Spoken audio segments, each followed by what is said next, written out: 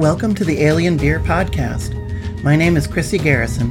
I'm an independent science fiction and fantasy author, and I will be reading my stories to you.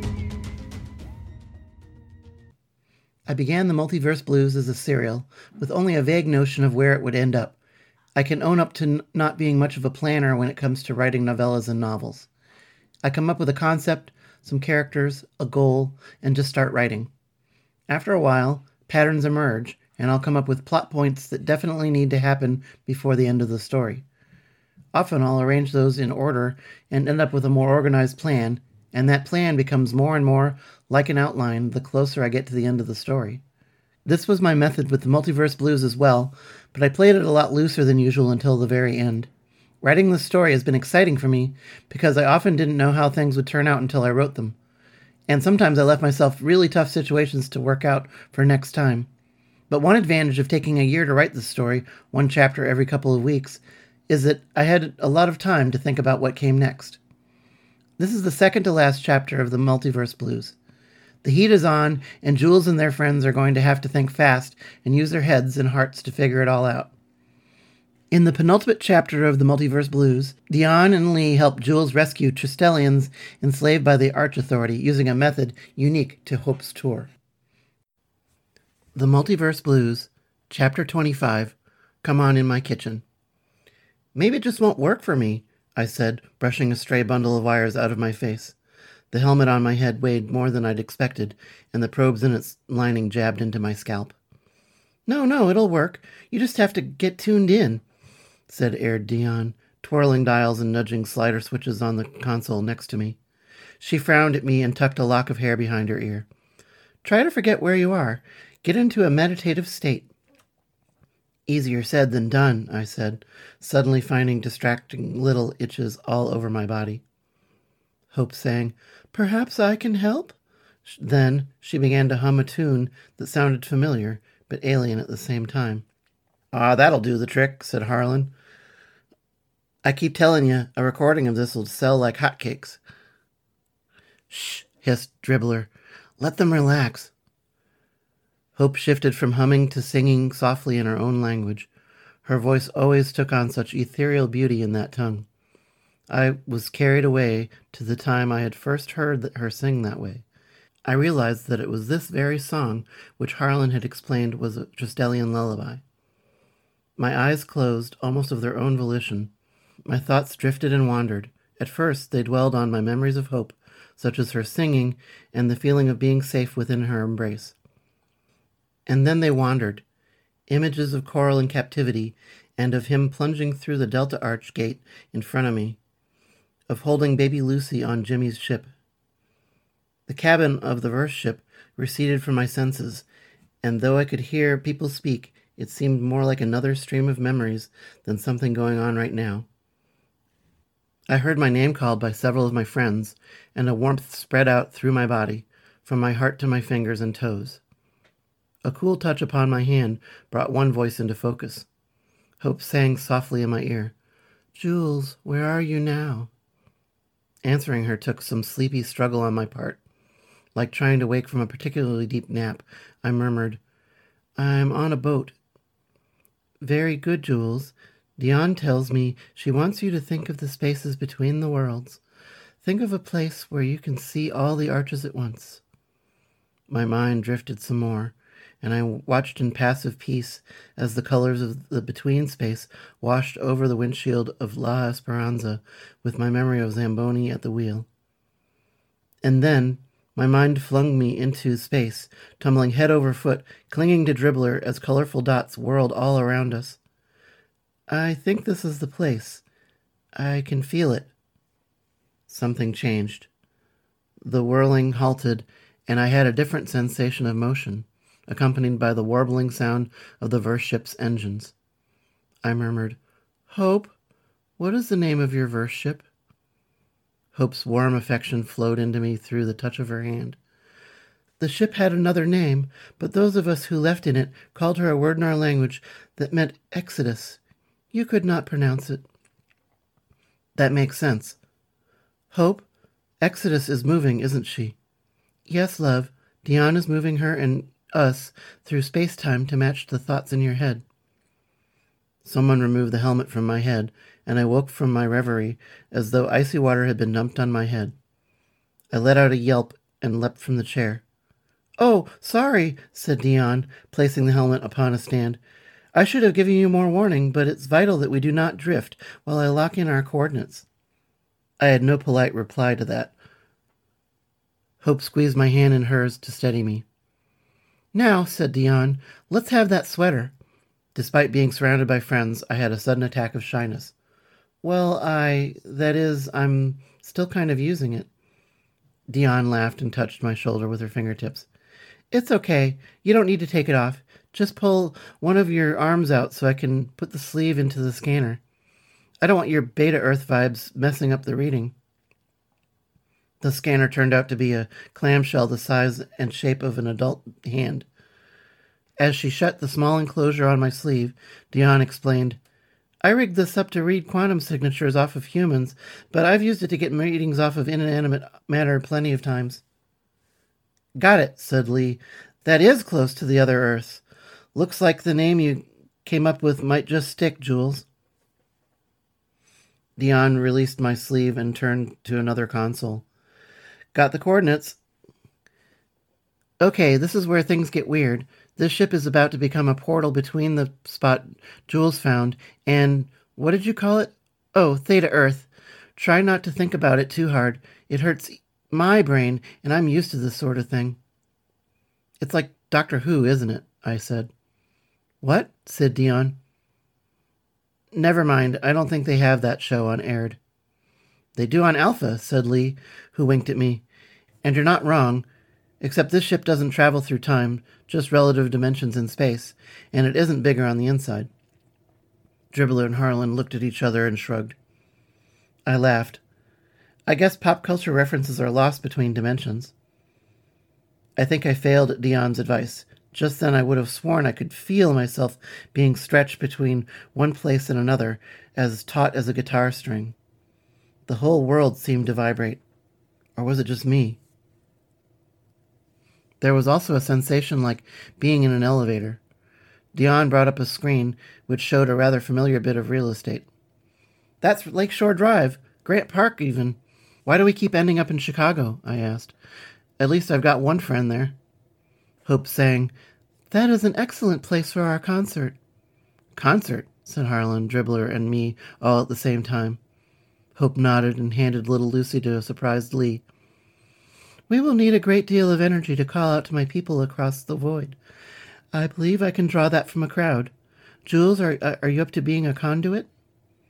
I shook my head. "I have no idea. I've never been one before. What's involved?" "Take my hand, and we shall link our minds once more. Then I shall hold an impromptu concert and channel the energy of the crowd through you to broadcast from the ship. Do you trust me, Jules?" I nodded. "Always, Hope. I'll do my best." She smiled. "I believe in you. I believe in us, Jules." To our new friends, she said, "Mr. Green, Ms. Sutton, do you think you can work out how to pull the others through once we have a connection with them?" Lee and Dion looked at each other, shrugged, then turned to nod in unison at Hope. Lee said, "I think we can handle that." Dion set us down in Grant Park, and people backed away from us as we descended, mouths agape. "What does the ship look like from the outside?" I said. "You shall soon see," said Hope, offering me her hand. I took it, and the world doubled around me. Was I looking in Hope's eyes, or was I Hope looking into mine? I'll admit, it was a queasy business once she started moving away and descended through the round hatch. Harlan protested, "We don't have no gear, no speakers, no amps, no lights." "I've got you covered," said Lee. "Lights are easy. I'll work out something to amplify her." Dribbler frowned. "I don't have drums. And Babs?" I hugged him close. "Hope says we'll see her again, Dribs." He kissed my cheek and said, "If she said so, it must be true. Guess I'll look for a barrel or something to bag." I smiled up at him. "The show must go on, right?" He grinned despite himself and ruffled my hair. "Yeah, because Hope says so." Dribbler descended, and I watched him from both the top and the bottom of the ladder as Hope stood below. Through her eyes, I saw an incredible sight, and I just had to laugh out loud. "What is it?" asked Dion. I wiped tears from the corner of my eyes. "I can't believe I have to sit out the show where Hope's tour arrived in a UFO." Lee grinned at me. "It's a sweet ride," he agreed. "Maybe so, but it also makes a hell of a set piece." Below, Dribbler addressed the gathering crowd. "People of Chicago, this is Hope. She's on tour, traveling from world to world, sharing music and her namesake with everyone she meets. Please put your hands together for Hope, the Tristellian." With that, he clapped his own hands over his head in a slow beat. Just a few of the Theta Earth Chicagoans joined him, and I worried he'd lost the crowd before they'd even begun. Except then, Hope began to sing. She trilled her voice from the deepest depths of the ocean, warbling up through several octaves to soar up into the sunny skies above Lake Michigan. The crowd stood entranced as she took them on auditory adventures in her native tongue, even whistling and clicking in time to her song, as though there might be more than one of her standing in front of the fountain. More people began to clap in time with Dribbler. It spread like a wave outward, and soon hundreds of people clapped in time with the song Hope gave them. And still more filtered in from every direction, growing the crowd's numbers steadily. All the while, through our link, I had the electrifying sensation of being Hope. Her gauzy dress clung to her in the chill November air by the lake. Her body thrilled with excitement as the crowd reacted to her song. Her lungs took in air and forged it into almost tangible sound waves. Her echolocation sense registered every one of the people gathered around her to listen. She and I could feel them all. And then Hope slid from the song in her native language to humming a segue to another song. Before she sang a single word, I knew what it would be, even without the link. Because Hope couldn't pass up a chance to sing the blues to Chicago. She sang an old song, one from the Delta region, not the Delta dimension. One that had traveled the rails north, from the end of the Mississippi, but not quite to the city of Broad Shoulders. Hope almost whispered as she sang the opening lines of Robert Johnson's "Come On in My Kitchen," seeming to invite every one of the now thousands of spectators to join her at her kitchen table for a drink. Dribbler clapped and did something like beatboxing to provide rhythm backing for Hope, and the crowd continued to clap a slow beat along as well. Maybe it was the familiarity of the song, maybe it was the growing size of the crowd, or maybe it was their excitement crossed a threshold. But at that moment, a sort of electrical current began to crackle upon Hope's skin, and mine as well. To be fair, it had gotten difficult to tell where Hope ended and I began. The part of me that remained inside of the ship said to Dion, "I can feel it now. We're gathering power. What do I do with it?" Dion fussed with some controls and beckoned me for to sit so that she could put the uncomfortable helmet full of probes back on my head once more. "Here, you should be able to use this to reach out, or at least you should shine like a beacon, if nothing else." If I'd been confused about being in two places at once before, now I was triply confused, as the between space I'd visualized earlier superimposed itself over the feeling of being Hope singing, the energy crackling upon both our bodies and the interior of the ship. It was very much like dissociating, since I had to struggle to hang on to my sense of self like a life preserver in choppy waters.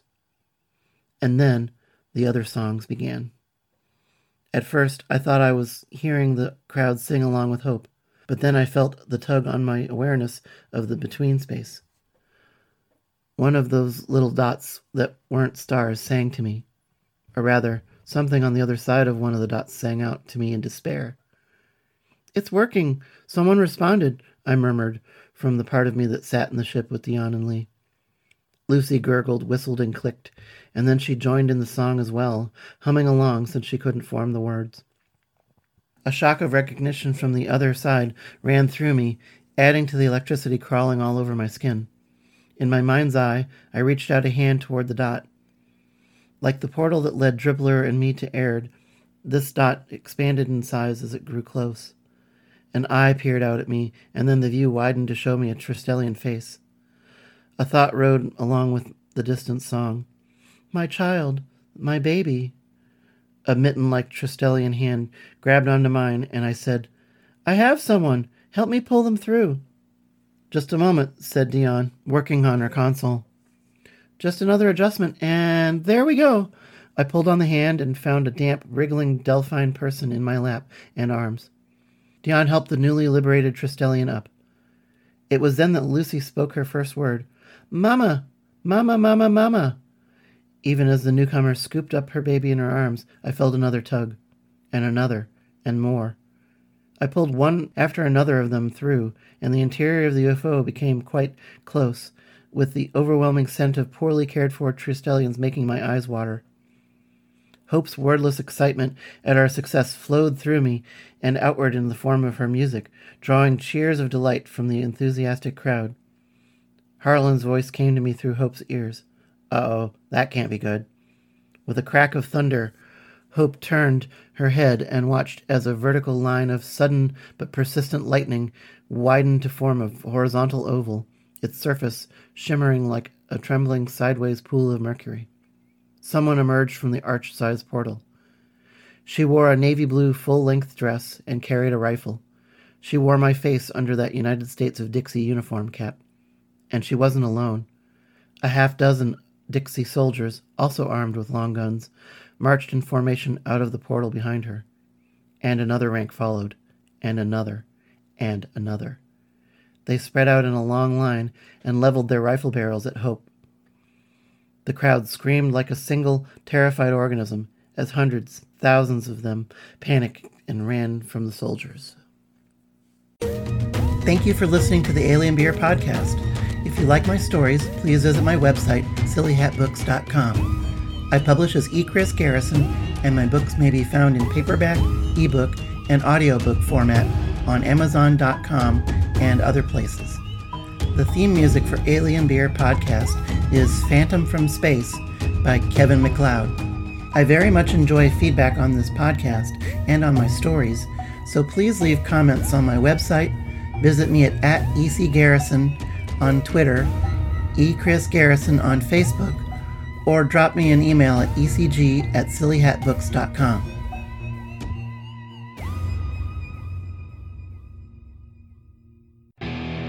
What evil lurks in the heart of Don Mondo? Only Chucky the Buddha, the enforcer of the Mondo Mafia, knows. Join them each week on the Mondo Method podcast as Chuck tries to get Don Mondo to reveal what is best in life and where he hid the bodies. Oh, they also talk about writing and being professional authors. The Mondo Method podcast with Armand Rosamilia and Chuck Buddha, weekly, wherever you find your podcasts. This has been a presentation of the Project Entertainment Network.